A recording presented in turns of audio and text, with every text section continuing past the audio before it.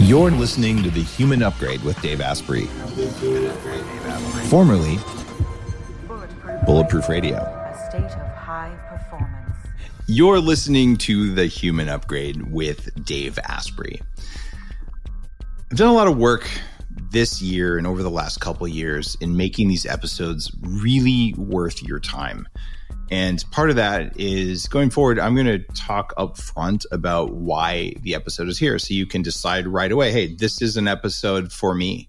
Or you can say, I'm going to take my time and I'd rather watch Breaking Bad yet again or take a nap. Because the deal here is you should get more back from this show than you invest in listening to it, just in terms of your time and energy.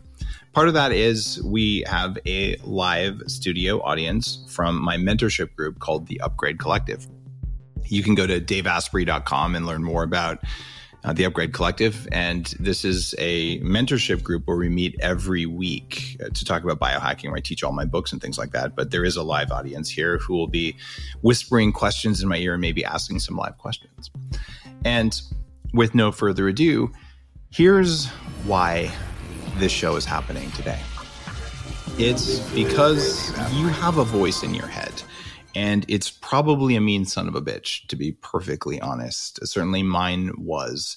And right now, the voices in most people's heads are louder and more annoying than normal, especially if you watch the news. And if you're like some people, you see the news and then the voice in your head says, red rum, you're not alone either. And that's a Stephen King reference if you're missing it. So if you don't know it, then go read some Stephen King already. Now, what you're going to do when you walk away from the show after you've listened to it is you're going to have a set of tools to change your behavior, to change the voice in your head, which is something that's really, really valuable. And I say it's valuable because, like I said, I've turned mine off. I've done extensive trauma stuff as well as all the neurofeedback from my company, 40 Years of Zen. But today we're not going to talk about neurofeedback in that context. We're going to talk about how you can use research from a university professor to change relationships, to change your career, to improve your physical performance, to control your stress levels, and basically to do what you want to do, show up the way you want to show up. Our guest today is named Ethan Kross, and he's one of the world's top experts on controlling the conscious mind. And he's the founder of the Emotion and Self-Control Laboratory at the University of Michigan, and he studies your relationship with emotions, with your mind, and with your self-control. Ethan, it's an honor to have you on the show today. Thank you for showing up. Thanks for having me. Been looking forward to the conversation and delighted to hear there's a live audience. So please, folks, if you have questions, pepper away. All right. So what was the voice in your head saying when I read all those cool things you've done?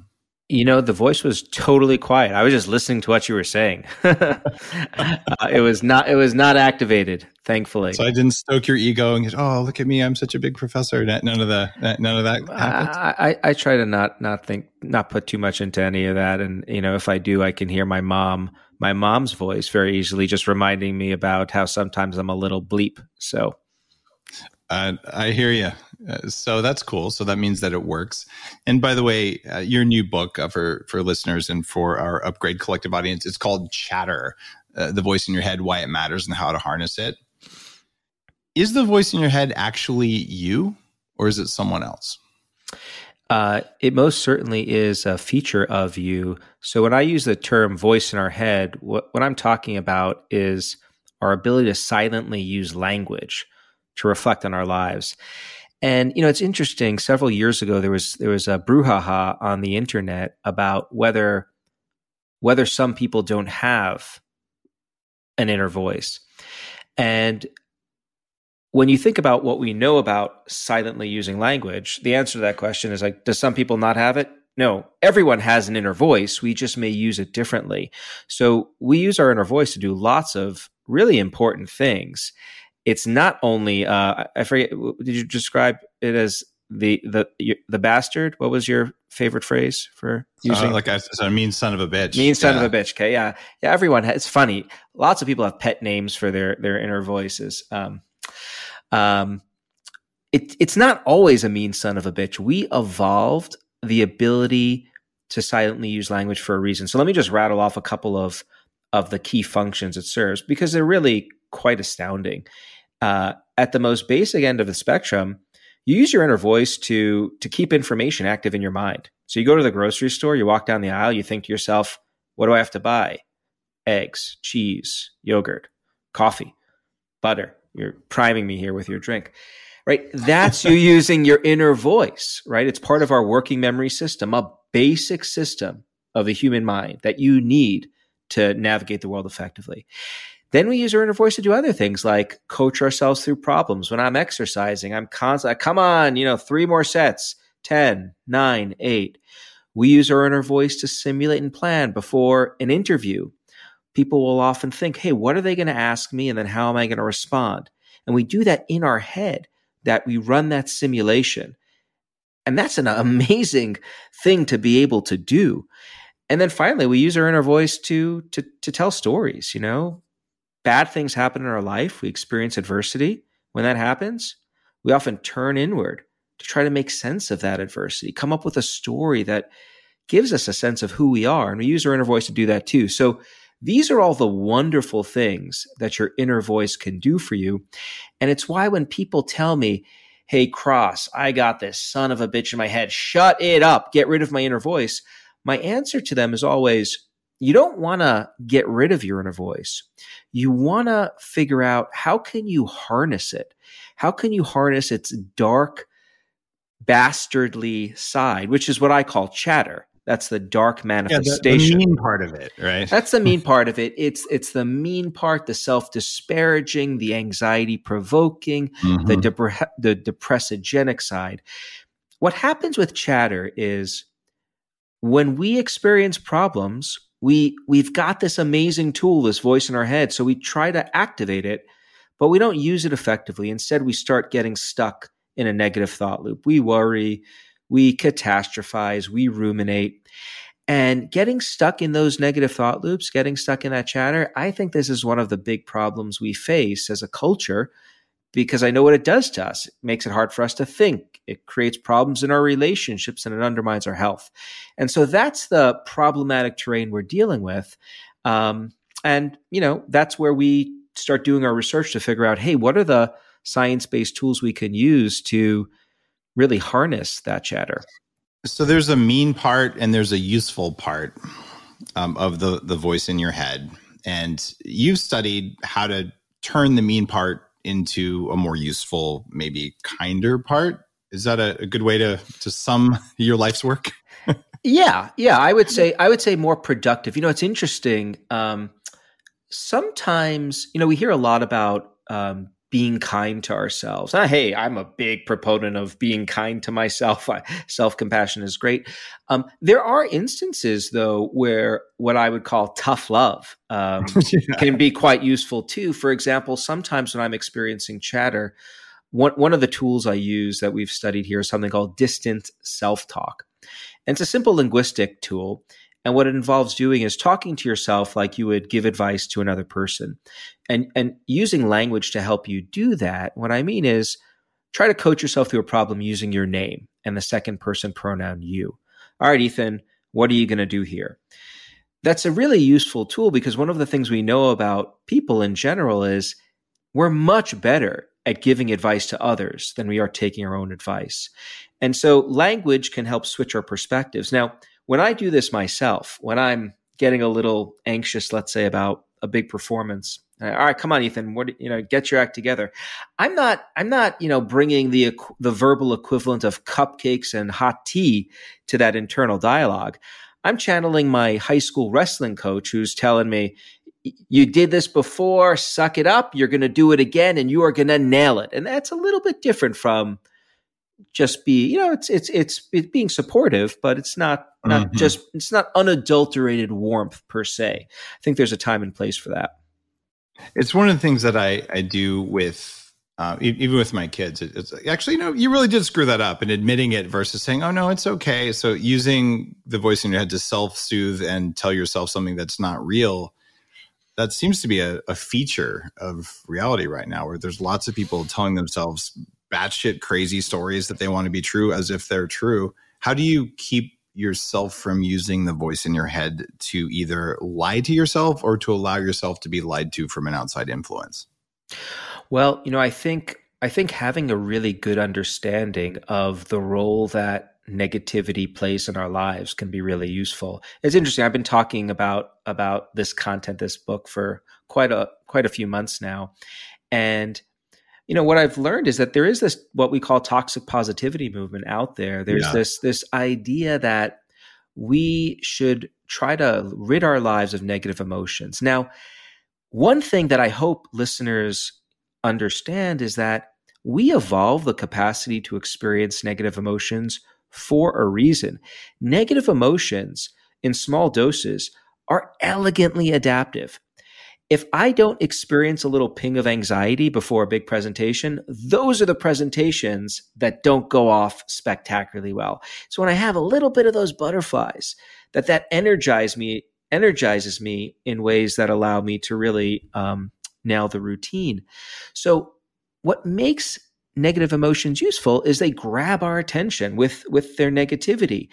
If you didn't experience any negative emotions, you probably wouldn't be very successful in your life. What makes negative emotions toxic is when those negative emotions go up and then they remain activated over time. That's when we get into dangerous territory. And that's exactly what chatter does, because something crappy happens and we don't just experience it, learn from it, and move on, but we keep rehearsing it over and over in our minds. And that maintains our stress response and it distracts us. And in those ways can really sink us. So you don't want to get rid of negative emotions. You want to manage them. There's a weighting problem. And I talk about this in terms of the 4 F words that drive our unconscious behaviors. And I would argue even many of the voices in our head. But it's that if something is scary, it might be a threat, we'll put 10 times more focus and weight on it than it really needs. And 10 is a rough number. I don't have a study that says that, but it feels about right. So that's fear. And then we put about 5 times more on making sure we get food and 3 times more on making sure we get laid. The 3 F words, you can imagine what the third one was. So these are all like running in the background before the voice in our head really has a chance to form itself, because that's a conscious step that happens a little bit after we decide whether something is a threat. So it feels like we overweight in our cells, subcellular kind of things. We overweight the negative things to the point that when we're doing our self-talk, if you get a negative thing that comes up, you're going to believe it and give it 10 times more mass than it really deserves. Is there a hack for that? Is it about having less talk or about believing it less? Or like, how do I lighten the load of that? Well, here's something I find it really fascinating, Dave. I think a lot of hacks emerge simply from understanding how this remarkable thing sitting right here actually works. Once you understand how the brain and mind work, it becomes a lot easier to modulate your behavior.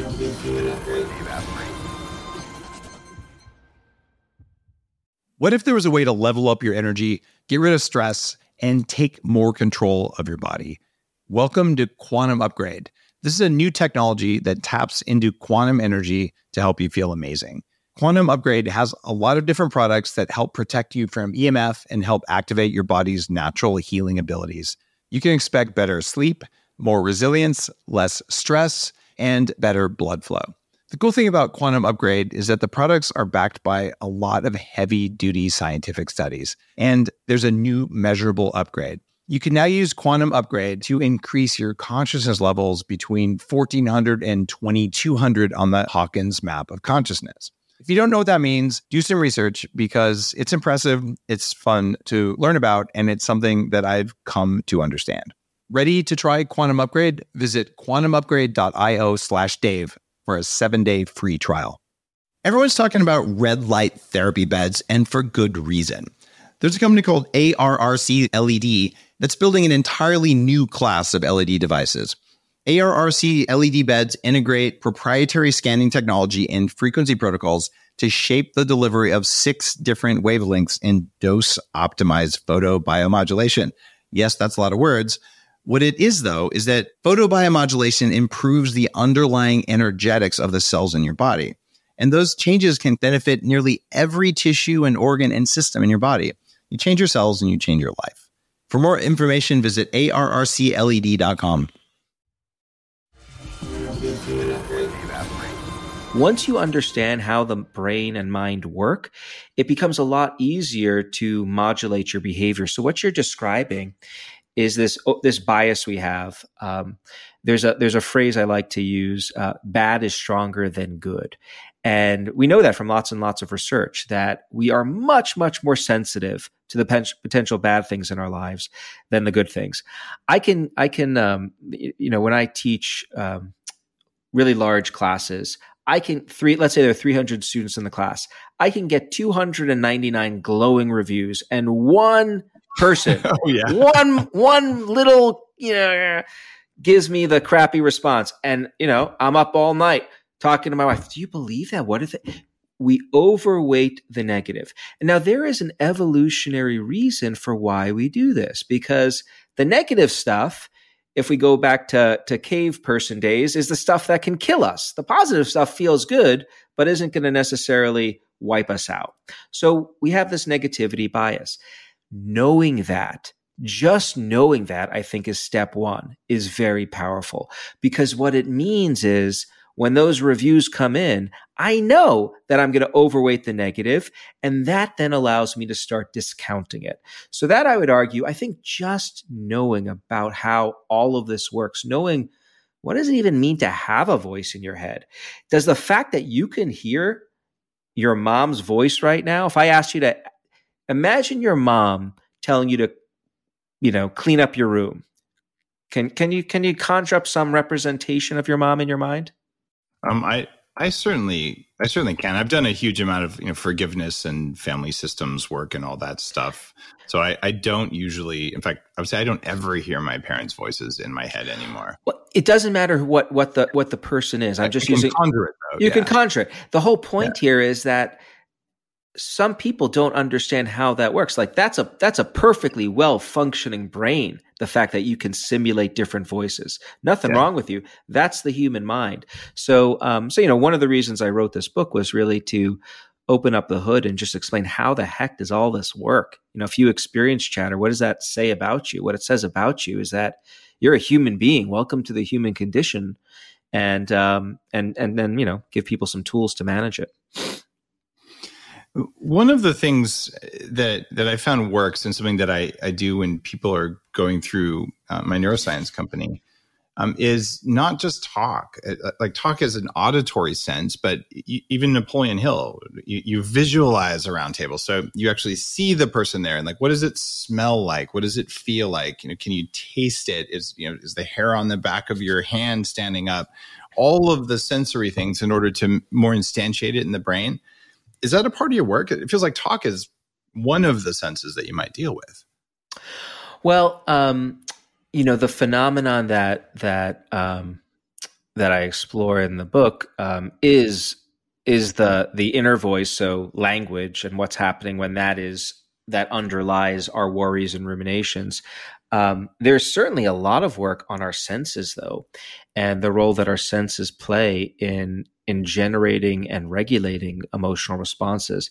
I think that's a fascinating line of work, and it's interesting because our senses are so foundational, and there are automatic links, as you're no doubt aware, between our senses and networks in the brain that generate emotional responses. So, when you smell a particular odor, or encode an affectionate touch, or hear a threatening sound, there are direct inputs from those sensory systems to brain regions that are involved in generating emotional responses, like the amygdala, just as one example. That bypasses all conscious thinking. And so if you can think strategically about how to harness your senses, that's another tool that you can use to manage your emotional life. I'll give you a very quick anecdote to this effect. I think about it often. A couple of weeks ago, before the tundra descended on Michigan, where I live, my youngest daughter was playing Little League soccer, and I love just watching her play and coaching her from the sidelines. And so the whole family was going to the game, but the mood in the car, like she didn't, it was an early game. She wasn't really into it. And so what did I do? I turned on a song.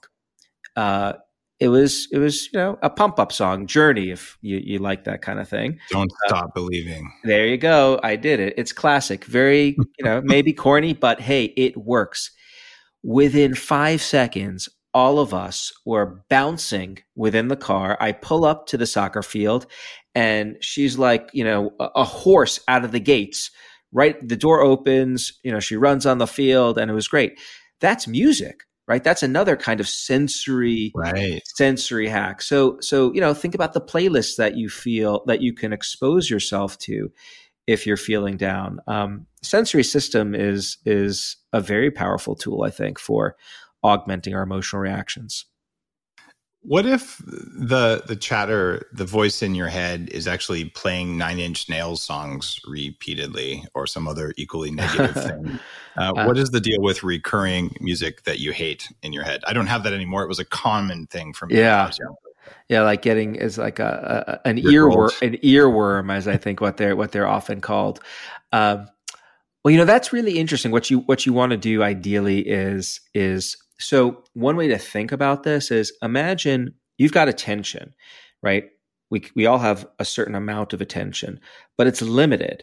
And so if Nine Inch Nails is consuming your attention, what you want to do is find a way to take that mental flashlight, if you will, and put it on something else. So doing something engaging can often be useful. Porn or? Well, I'm not going to go there, but I'll allow you to discuss that with your students after the podcast. What's going to get that out of your head? Something worse, of course. Well, Nine Inch Nails obviously has some lyrics that stretch in that direction. They sure do. Try some other music. Would be an immediate. It's like some Eminem. Oh wait, no, that's equally dark. I'm thinking Taylor Swift is probably safer territory for the crowds that I hang out with. There you go, Taylor Swift. It is all right. I'll have to have her on the show to sing a happy song for the voices in our heads. There you go. She actually talks about the voices in her head. She could sing one of those. She really does, actually. It's kind of cool. I love it when famous people are willing to talk about their inner life. But how do you know it's not all bullshit?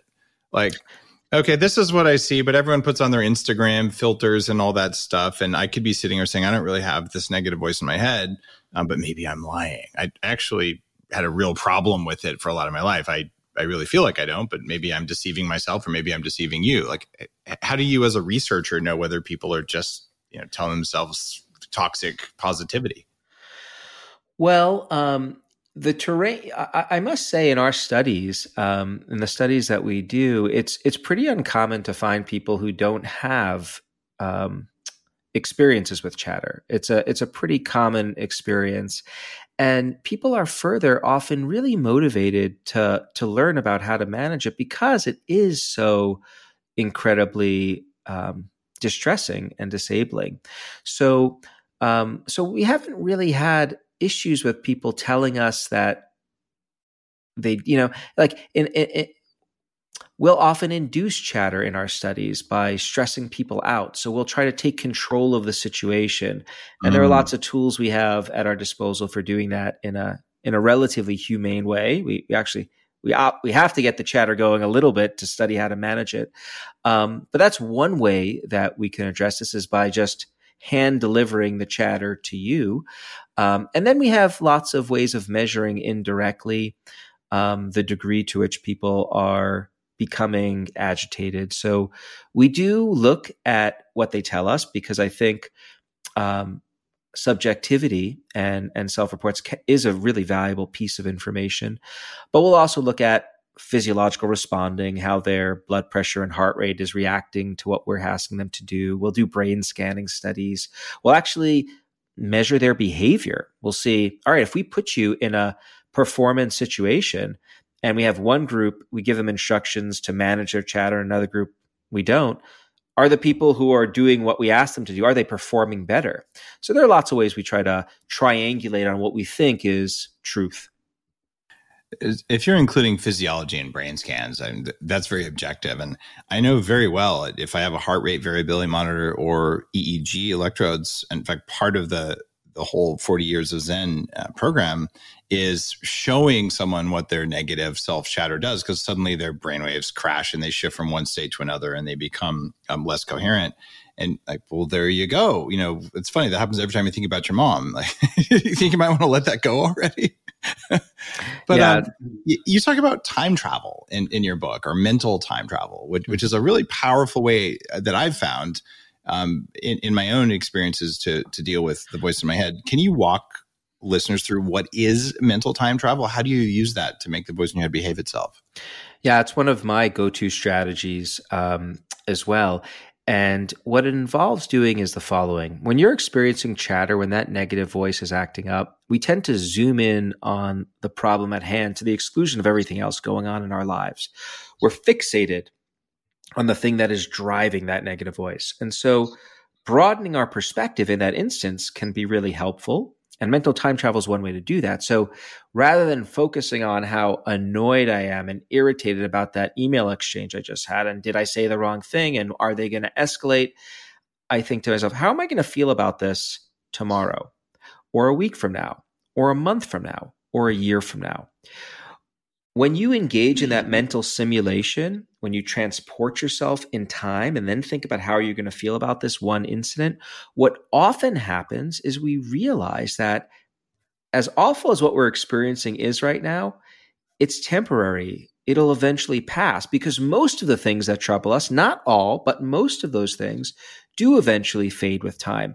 And when we become aware of that, that does something really powerful for the human mind. It gives it hope, and hope's a powerful antidote to a chatter-prone psychology. Now, that's going into the future. You can also go into the past. And I actually do this a lot with the COVID-19 pandemic. It's, oh God, we're back to quarantining and blah, blah, blah. When is it going to end? I think, well, this stinks, but what about the Spanish flu pandemic of 1918? The real pandemics where people died in large numbers, those ones? Like That's as a right. percent? That's like exactly 30% right. of the population? Yeah. That's right. Or the bubonic plague. Like, it was so much worse. And guess what? It was so much worse, and we survived. We're here today. There you go. That just broadens the scope, and that ability to step outside that zoomed in narrow view of our circumstances, that is something that human beings are uniquely equipped to do. It's there waiting for people to do it. You just need to know how to do it. And it's simple. And so, that's mental time travel. Okay.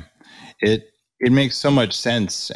When I do it, I literally like visualize my body in that time. So it's not like you're just thinking about it, but you're actually seeing it and sensing it.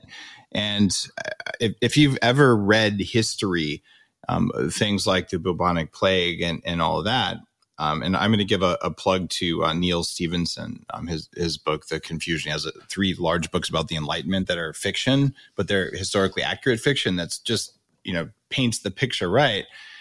There were bodies in the streets. They weren't talking about hospital overwhelm. It was severe. And we are not in that world right now. So, I'll go back, but you have to have a picture of, at least I have to have a picture of it in order for it to be real. But if I just use the words, I'm not getting enough resonance for me to just reset this. And then I'll do the really big time travel and say, well, we have a rich abundance of life 2 miles below the surface of the earth with every kind of metabolism you can think of. So if we screw this up the way we are right now for another couple hundred years, don't worry. Mother Nature will just replace us with some sort of, 3-eyed, 6-tentacled, weird beings. We just won't be around to watch it. But some of our DNA will probably be there. So you have a choice, but it's all about your time frame. But I'm weird. And it seems like most people have lost their minds right now. How do you use the techniques in your book, Chatter, for someone who's really in a state of fear, where their amygdala is making all their decisions? They're not doing what we just talked about. How do you handle that situation? Well, before we get to that situation, I want to stop and pause on your weirdness, because I think that's an interesting topic to explore. And what I mean by that is, you described one way of using mental time travel that is specifically useful for you, that is a little bit more visual. I think that touches on a really important point, because people are often looking for one size fits all strategies, right? Like, just tell me the one thing I need to do to get through this. And depending on your brain, right? they don't exist. They just don't exist, right? So like when I comb through the science and I think, oh, what have we learned about managing our chatter? I came across 26 or so different tools. What I can do is I can tell people what those tools are, because science has defined them and described them. What I cannot do yet, because we don't have the scientific tools to do so at this point, is I can't say, hey, Dave, knowing what I know about you, these are the 7 tools you should use, but they're different from the 3 that my wife should use. We're not at that point yet. But what that means, and this takes us to the amygdala firing, fear-filled individual, is we give them the tools, and then we give them the opportunity to start experimenting them in their lives, right? Try a tool out, see if it works. If it benefits you, keep using it. And if not, don't. Move on to a different tool. So that's what I've been doing. I've been talking to people about these tools, and the hope is that they're finding combinations that do in fact work for them. I could tell you that when it comes to myself and when I experience some chatter, there are probably 5 things I do. I use language to coach myself through the problem, like I'm talking to someone else. I do mental time travel. I call up individuals who are particularly skilled at helping me broaden my perspective. My chatter advisors, I've got 3 or 4 of those. These are just they're not mental health professionals; they're friends. Yeah. I get out in nature and I organize my spaces. That's what works for me, but that may be very different from what works for you. It comes down to the same thing with supplements, with nutrition, where there different techniques work for different people. The basic algorithm behind it that seems to work for personal development and nutrition and biohacking, all of it is, first thing, stop doing the stuff that makes you weak and then do the things that make you strong, right? So it's removing the burdens, toning down the negative voice in your head, before you necessarily say, I'm going to do something that strengthens me. So a lot of us, though, are going to naturally say, well, I'm just going to lift more. Like, well, maybe you could set down the 50 pounds of crap you're carrying on your back before you decide you want to lift more, right? So that algorithm has always worked for me and for the many, many followers of the show and all my other books. Does that jive for you for personal development? Are there times when you just need to go do good stuff and not worry about all the bad stuff? Or is it more like, let's just drop some weight? Well, what makes chatter a little sticky in this regard is the stickiness of chatter.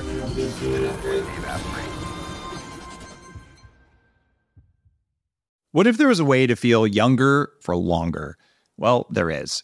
Your body needs something called the NAD+ molecule to help you age well. When you're young, your body makes a lot of NAD+, and that helps you make energy, it helps you keep your DNA healthy, absorb nutrients well, and it protects your cells from stress.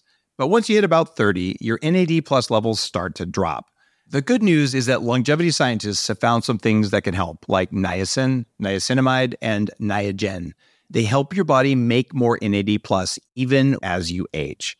All 3 of these are in an amazing formula called Qualia NAD+.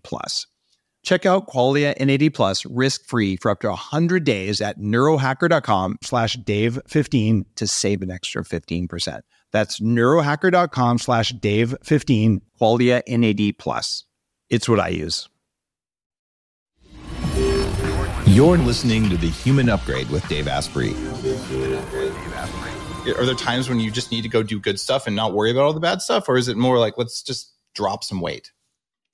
Well, what makes chatter a little sticky in this regard is the stickiness of chatter. So if you're not, it's hard to tell people and studies have looked at this, when you tell them, just stop worrying about this, stop ruminating. Yeah. Unless you give them something to serve as a counterweight to that, they'll just keep going because they have this goal, a goal to work through a problem, to make sense of it. And when that goal is activated, it's really hard to turn it off. And so that's where these other kinds of ways of channeling that energy become very helpful. Okay. I like that. Now, one of the things that happens with chatter, and one of the things you talk about in the book, is when the voice in your head, when it backfires. Maybe you take out aggression on other people, for instance. What's going on with that, and what are the counter strategies to make sure that you don't yell at your kids or cancel someone you don't even know on social media? Yeah, well, one of the ways that so chatter can create friction in our relationships with others, and there are two key pathways through which this works. One thing that happens is when we're experiencing chatter, we're often motivated to share it with other people, to talk about it because we want to get help. There are a couple of exceptions to that rule. We tend to not want to talk about certain forms of trauma or shame, but usually we want to get it out. But because the chatter keeps playing, we just find someone to talk to, and then we keep on talking about it over and over and over again. And that can have the effect of pushing away people who really care about us, because there's only so much that they can listen to before we start to bring them down as well. And so that creates a feedback loop of we push other people away, and then we feel isolated and rejected in return, which isn't very good. The other way it can harm our relationships is by leading us to what we call displace our emotion or take out our frustration on someone else. And the way this works is I'm experiencing chatter. I'm at my computer and I'm trying to get through a couple of emails. My daughter comes in and she's like, "Dad, I want to tell you about what happened." "Not right now. I got to finish up."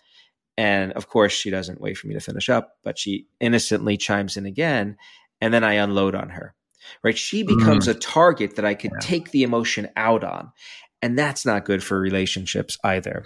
So, the tools for managing that are the same as for managing the other features of chatter. If you nip the chatter in the bud, then these relational problems, these health problems, these thinking and performance problems, they all are minimized.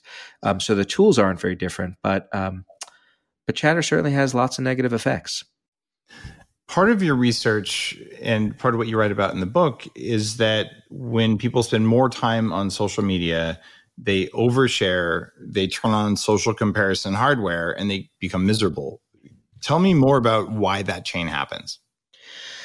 Well, social media really adds a whole new layer to the study of the inner voice, because it's really the inner voice becoming the outer voice. If you look at some platforms, they actually encourage you. The prompt says, "Hey, write down what is on your mind," and that can get us into trouble in a few different ways. Now, I do want to be clear. I don't think social media is de facto toxic. There are ways of interacting with it that are helpful. One thing that social media does is it makes it easier for us to just express our emotions, our frustration in a very unfiltered way. There are no empathy cues on many platforms, right? So as I'm talking to you right now, I'm getting information from your face. It's hitting my sensory system. It's leading me to constrain how I'm talking to you, right? If I say something hurtful, I'm going to see that in your face and modify my behavior accordingly. That doesn't exist on social media. So that makes it easier for us to do things like cyberbully and troll, which are really quite harmful for the targets of those behaviors, and also have negative effects on the people who are perpetuating the behavior too. The other way social media can create chatter, though, is we have so much ownership over our ability to present ourselves in social media. We have this ability to curate the way we present ourselves in these glorified ways. And when you're logging into Instagram and seeing all these amazing images of other people's lives, and you have full access to the ordinariness of your own life, that can lead you to feel envy, even when you know that other people are curating their feeds, right? You still know, but It is so acute. The sensory impact of this is so strong that you still can feel bad. And that can be problematic too if you're spending a lot of time on these sites, especially if you're someone who's prone to making social comparisons. So, you want to be careful.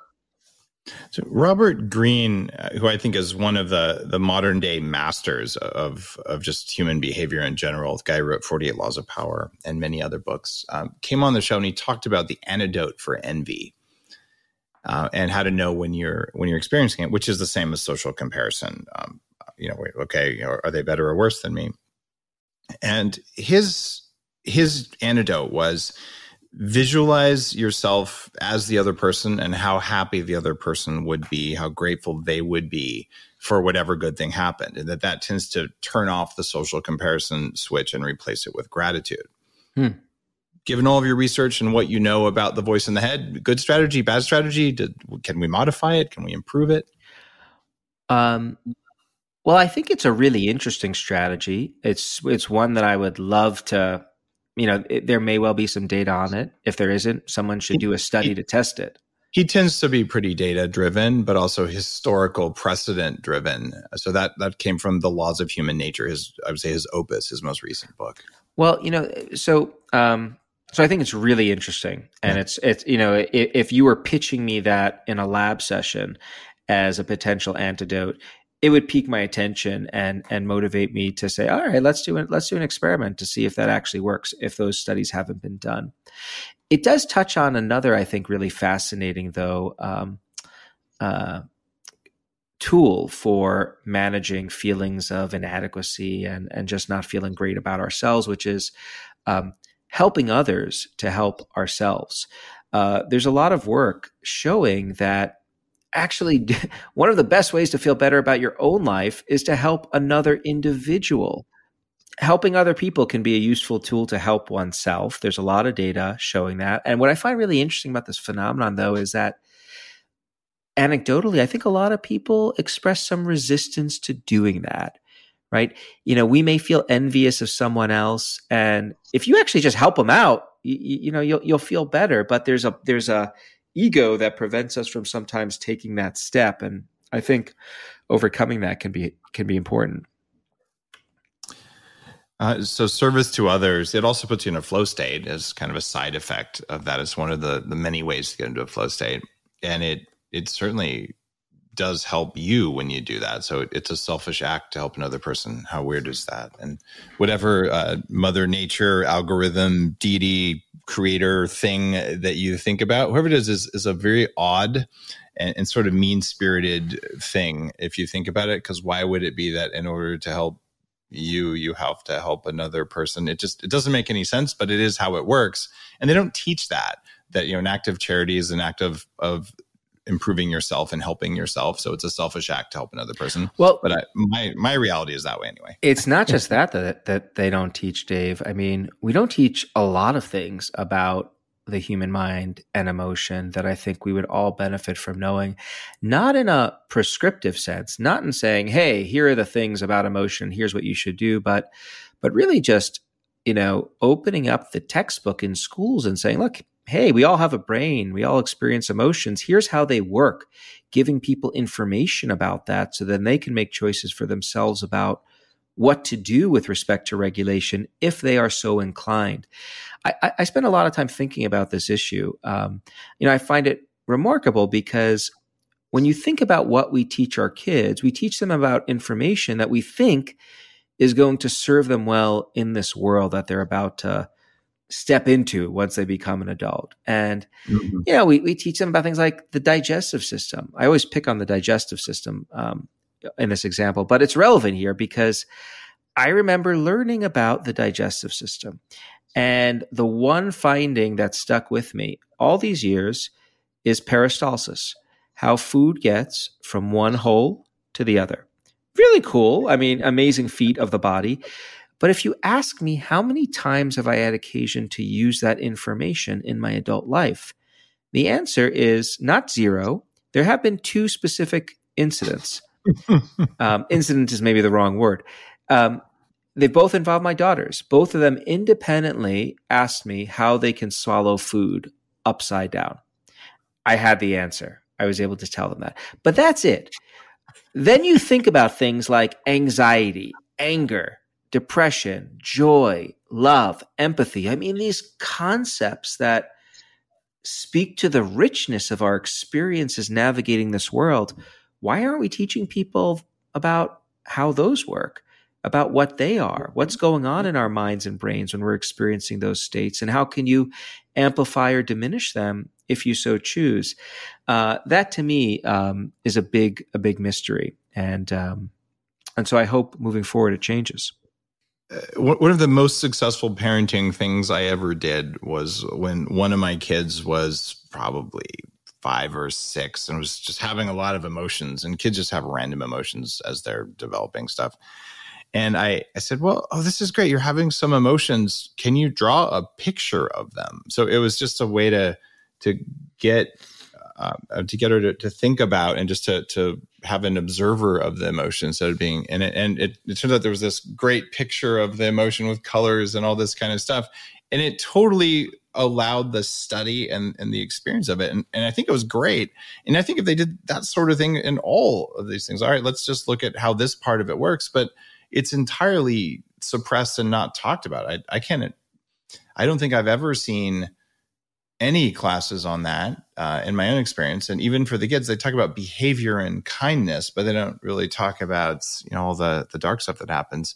Are you hopeful this is going to change in the next little while, or is it just? I am. I'm trying to make it happen. I've been working over the years with curriculum designers to develop curricula that teach kids about the mind in this regard, about what emotions are, how they work, how they can be managed. Again, not prescriptively, but descriptively, just laying out what we know about these issues and then leaving it up to people to do what they want with it. My feeling is if you're motivated to reduce your chatter and regulate your negative emotions, you'll likely avail yourself of these tools. But, I'm not going to tell you when to do that. I think that oversteps in this context. So we've developed these curricula. We've pilot tested them. We're actually getting ready to do a massive study with thousands of high school students in Georgia to assess what effect it has on people, on these high school kids over time. So I do think the culture is increasingly receptive to the importance of these ideas. And I think part of the reason is we see that they can make a difference in people's lives. I was just about to ask about high school and age suitability for these tools. Like, how young can you be in order to start making use of an understanding of chatter? Well, I think we targeted in these intervention curriculum studies that we're doing, we targeted junior high / high school. These are times that are rife with emotion and chatter. So they make sense. A lot of the tools that I talk about, not all of them, but there is some developmental evidence for many of these tools. So it makes sense to look at how they work there. I think going earlier can be really useful too. We'd want to just tread carefully with respect to how you do that. You don't want to start talking about chatter necessarily if it doesn't really exist yet. But, if you look at things like Sesame Street or Daniel Tiger, those are programs that I think that is where you're getting this kind of education right now. Because those programs are talking about these big feelings and what you can do to manage them. And, the tool you described with your daughter, I think you say it was your daughter? Yep. Yeah. That's a distancing tool. We study that, and it's a really useful tool, that ability to adopt an observer perspective. Like, that can be very helpful when people are struggling with big emotions. And so those are the kinds of things that would be taught, I think, at a younger age. So I'm hoping that you succeed with this study in high schoolers because there's so much emotional development happening. The prefrontal cortex isn't quite baked yet to cause that. So you see these huge swings, and also just to be comfortable that that's normal and healthy. But there's some things you talk about in your book that aren't necessarily normal and healthy that also cause chatter. And one of those, one I've dealt with a lot, is PTSD. So how do you know if you're dealing with a clinical thing like anxiety or PTSD versus a voice in your head? Is it a question of degree of the voice? Is it a traumatic brain thing? What's going on in drawing the line there? Yeah, it is usually a matter of degree. So how long is the chatter lasting? How loud is it? How much is it interfering with your ability to essentially live the life you want to live, be satisfied and happy each day? If the chatter is ongoing for incessant for more than 2 weeks and it's really causing impairments, that's a cue that you want to take the next step to speak to a licensed professional to get a take on how you're faring. So, but there is no specific line to draw. Chatter is an incredibly common feature of the human condition. One of the things I hope the book does is normalize that experience for many people, to make it clear that, hey, if you experience chatter at times, that doesn't mean that anything is quote unquote wrong with you. It means you're dealing with life and the curveballs that it throws at us, and that can sometimes be a little challenging to do. And here are some things you could do to manage that more effectively. But again, if it's getting really loud and really interfering and tools aren't working, no reason. I mean, you should avail yourself of help, because really good help is out there. Thanks for saying that. And as someone who had actually pretty strong PTSD, you probably don't know you have it. So it's just the reality, right? So you find you're really reactive, you feel like you can't stand it or whatever. Not everyone has the same processes in your brain that you do, but you always imagine they will. So if people think there's something's going on, maybe you should listen and just kind of go talk to someone. And people who work with PTSD, whether it's someone who does EFT or EMDR or any kind of therapist, they're going to know from 10 miles away that you have PTSD, because you have it all over you. You just don't know it. True statement? Well, I think it varies. For some people, some people do hide it well. Yeah. I think there's just such variability, and we, our ability to just identify these states, like we don't have blood tests to do it just yet, and I don't know. We'll see if we ever get to that point. Maybe we will, maybe we won't, and that just speaks to the incredible richness of this human mind and the unique experiences that we all have navigating the world.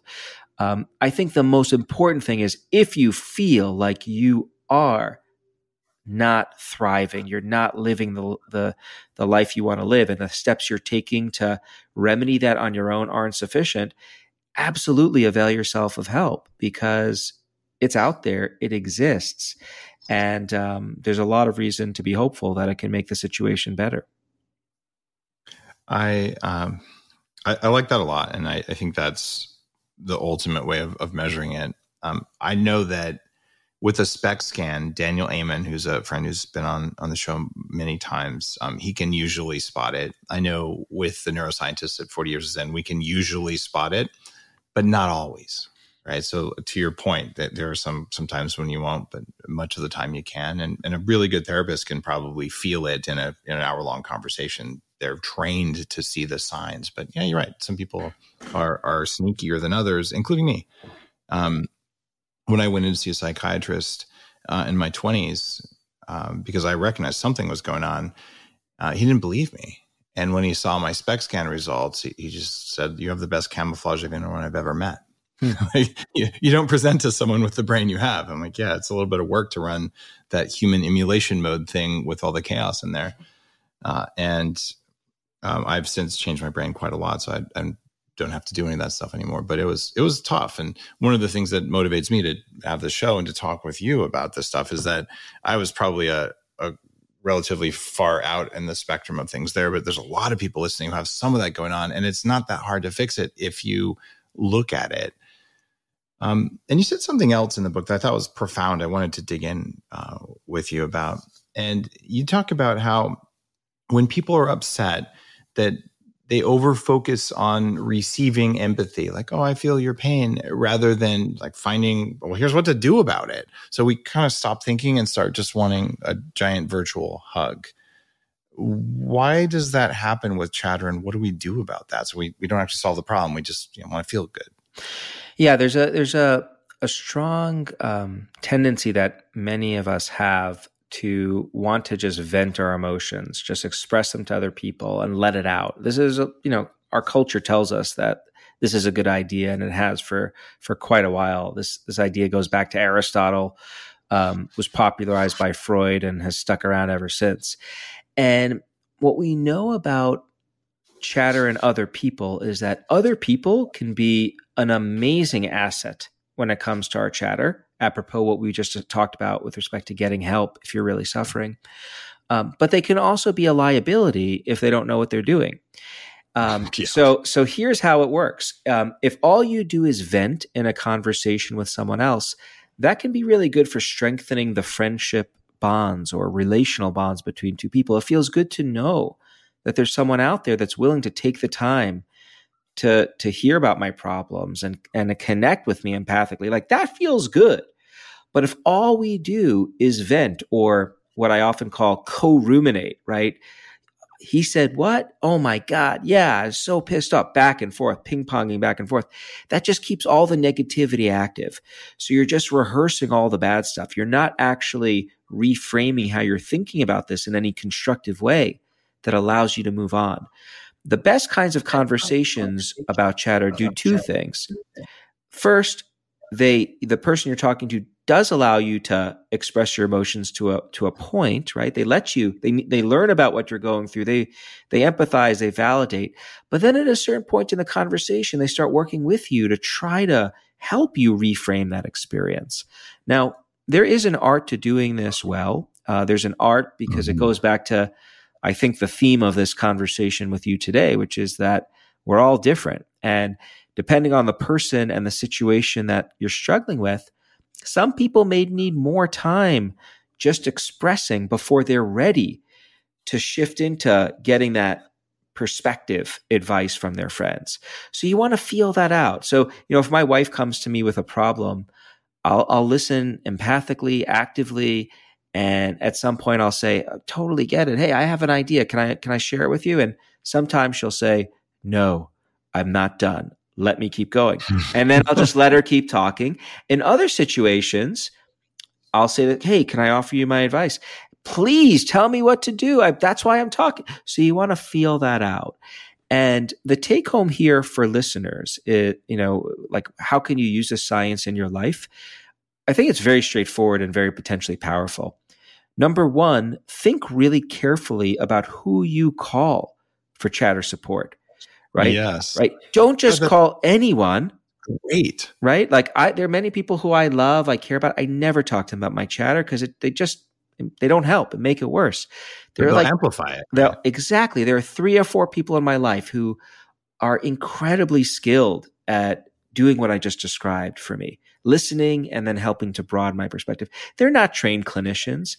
They have the intuition for how to do this, and they do it well. So think carefully about who you call. And then on the flip side, use this science as a roadmap for giving good chatter support to others. So when someone comes to you to talk about something that they're struggling with, don't just get them to talk about it over and over and over again, but listen and then try to help broaden their perspective. And so that gives you the potential to be a better advisor to others as well. These are core skills actually for coaching in general. If you're a good life coach or executive coach, you should know how to do this.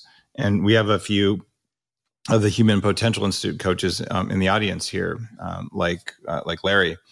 And this is my coaching program where we've taught more than 1,000 coaches over the past 8 or so years, because otherwise you get caught in that, I feel your pain. And Scott Barry Kaufman has been on the show. I really like his work. And he talks about victim narcissism, which is when I believe that I have suffered, therefore I deserve a bunch of stories that aren't actually things you deserve. And he talks about group narcissism, where a group feels, because I'm in a group, I deserve blah, blah, blah. But when you combine those and you get a group of several people all bitching about the same thing and feeling like kind of co-amping each other up, you end up with a really toxic environment. And then you walk out, so I didn't get what I deserved, and now I'm even more upset. And then it just amplifies and amplifies. And pretty soon you just have like screwed up social situations that we don't need. That's right. That's right. And there is a seductive allure to getting yourself in those kinds of situations because of those relational bonds that are satisfied by venting and co-ruminating about things. Like, it feels good to know that you feel the same way about this problem. We both can't stand this son of a bleep who said this about us, right? Like, there's something, but that doesn't help solve the problem. And so actually, like, when I'm trying to get input on issues that I'm struggling with, I want to see it from all of the different angles. I want to see, was I the jackass in that situation? Perhaps, like, it's happened, right? And I want to know if, I don't want to just be pandered to. I want to actually get to the bottom of this situation in a way that's going to help me resolve it, because that's what this is all about, right? The chatter persists when we haven't resolved this thing that's bugging us. And I want to get to the bottom of it. And that's what this kind of coaching team, if you have it, this board of advisors that I would advocate we would all benefit from, has the potential to help us do. Thanks for saying that. It's such a good way of putting it. What about our physical environment? So I know that if I eat bad food, I have a couple shots of sake with whatever, the next day the voice in my head is not only forgetful but mean. Or if I'm in, a boring cubicle environment with bad lighting and bad air, like a typical office, don't really have that happy, nice voice in my head. What are your recommendations around changing what's outside of you to get the results you want inside of you? This is some of the most fascinating research that I reviewed when I was, writing the book. I just love this idea that we can influence the conversations we have with ourselves by changing our physical environments. And there are a few different pathways through which you could do this. So I'll rattle them off in short order. One thing you could do is something that I realized I had been doing for much of my life, but not realizing it. So I'm not a particularly organized guy. The office looks okay here, but I do a lot of these interviews. Usually, and if you could look right over here, you would see a pile of papers and books, and maybe it's the same for you. Why do you think behind me there's all this cool tech gear? Because on the other side of the tech gear is like piles of weird vitamins. There you go. There you go. So you can sympathize. Usually clothing on the floor in the bedroom and dishes, all that stuff. When I experience chatter, though, I've always done something unusual for me. I clean, I organize. I put things away really carefully. And what we've learned, and there's science behind this, a lot of it, is that when you're experiencing chatter, you feel like you don't have control. Your mind is racing. It's in control of you. And human beings, we love control, right? We like to know that the world is predictable and ordered. Organizing your space allows you to compensate for not feeling in control, because you are exerting control around you. And so that's one thing you could do proactively when you find yourself beginning to worry or ruminate. Just tidy up, organize your space, make it more orderly. That's one thing you could do. Another thing is enhance your exposure to green spaces. Go for a walk in a safe, natural setting. What this can do is it gives us the opportunity to restore our attention. Our attention is limited. We only have so much of it. And one of the reasons why chatter can be so damaging is because it consumes our attention. It doesn't leave anything over to do the things that we often want to do, like our jobs or be good listeners to our friends or loved ones. What nature does is it acts like a recharger, if you will, because when you go for a walk in nature, you're surrounded by really interesting things, trees and bushes and flowers.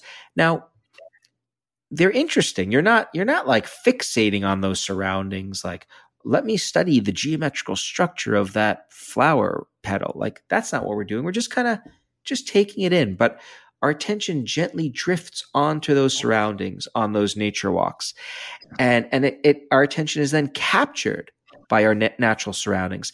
And that gives us the opportunity to restore this attention in ways that can be helpful.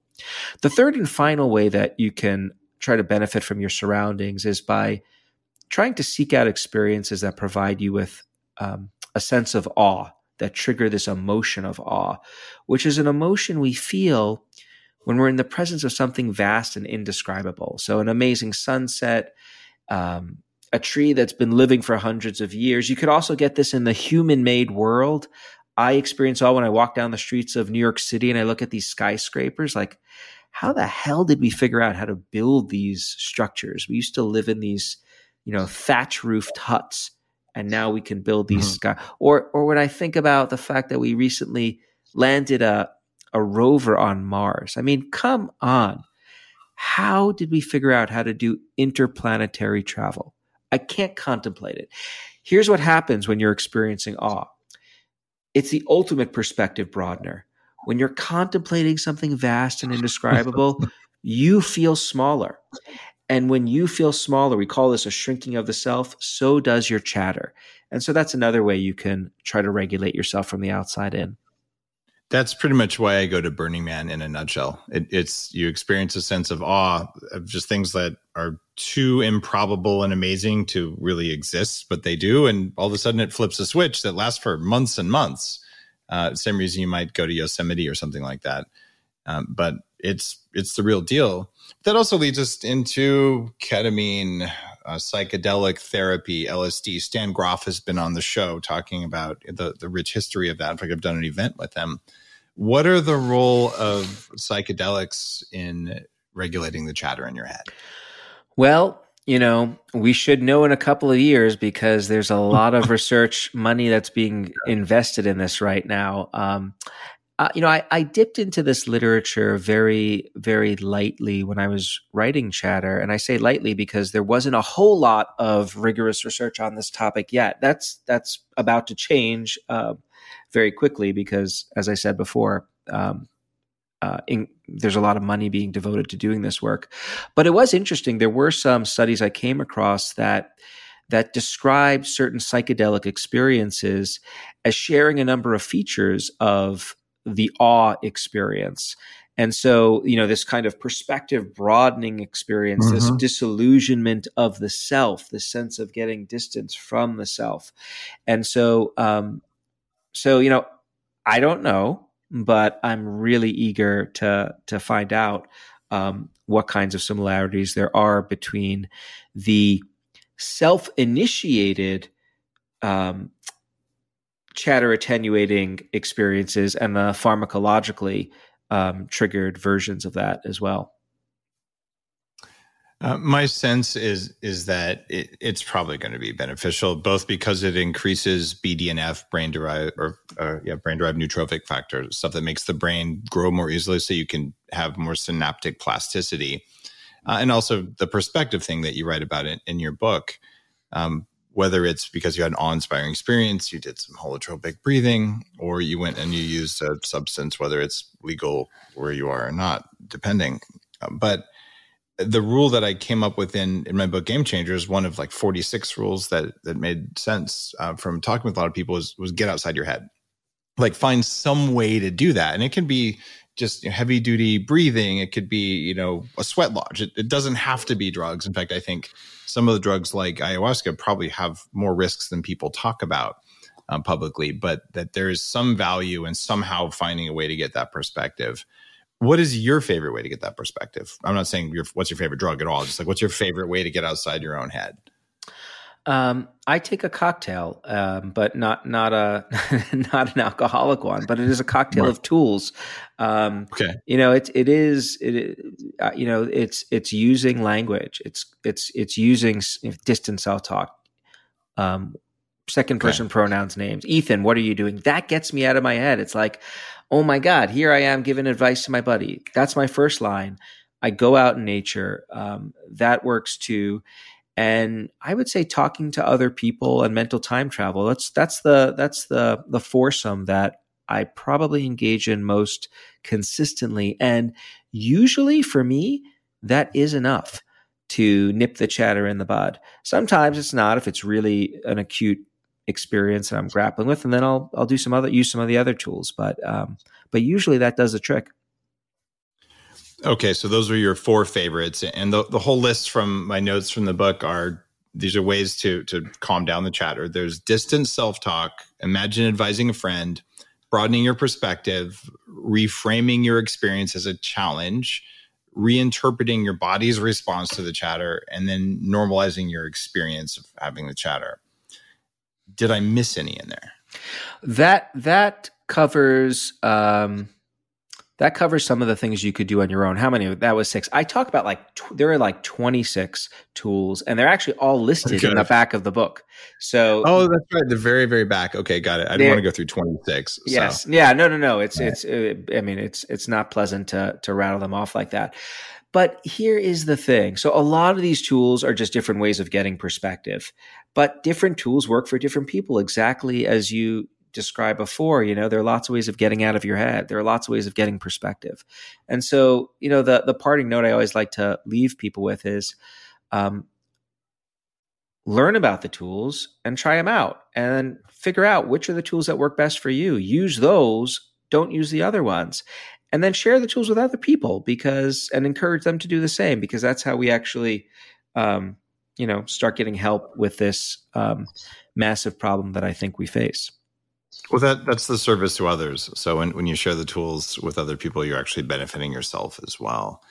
And speaking of tools, the book is called Chatter, The Voice in Our Head, Why It Matters, How to Harness It. But just remember Chatter, so you can look that up on Amazon or wherever you like to buy books. And your website, Ethan Kross, EthanKross.com. That's right. Well, thank you for this just intriguing conversation about something that we all know is there. We don't know how much of it is there in other people and whether ours is normal or not normal. Or whether it even matters that it's normal or what normal is. So not only did we get to talk about it, you studied the heck out of this for a long period of time. And I'm extra grateful for the fact you're doing work with teenagers where this is probably going to have the most impact. I think that's incredible. So thank you, Ethan. Well, thanks for having me on for a truly stimulating conversation, and look forward to doing it again. Count on it.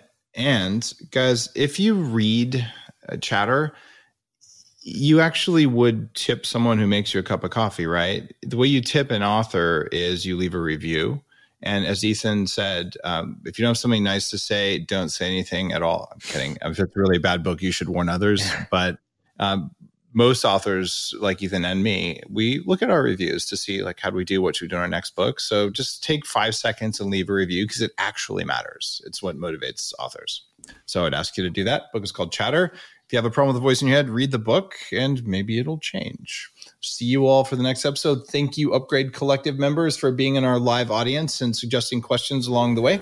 I'll see you all on our next call. You're listening to The Human Upgrade with Dave Asprey.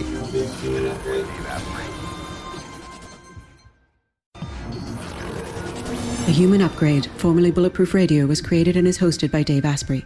The information contained in this podcast is provided for informational purposes only and is not intended for the purposes of diagnosing, treating, curing, or preventing any disease. Before using any products referenced on the podcast, consult with your healthcare provider, carefully read all labels, and heed all directions and cautions that accompany the products. Information found or received through the podcast should not be used in place of a consultation or advice from a healthcare provider.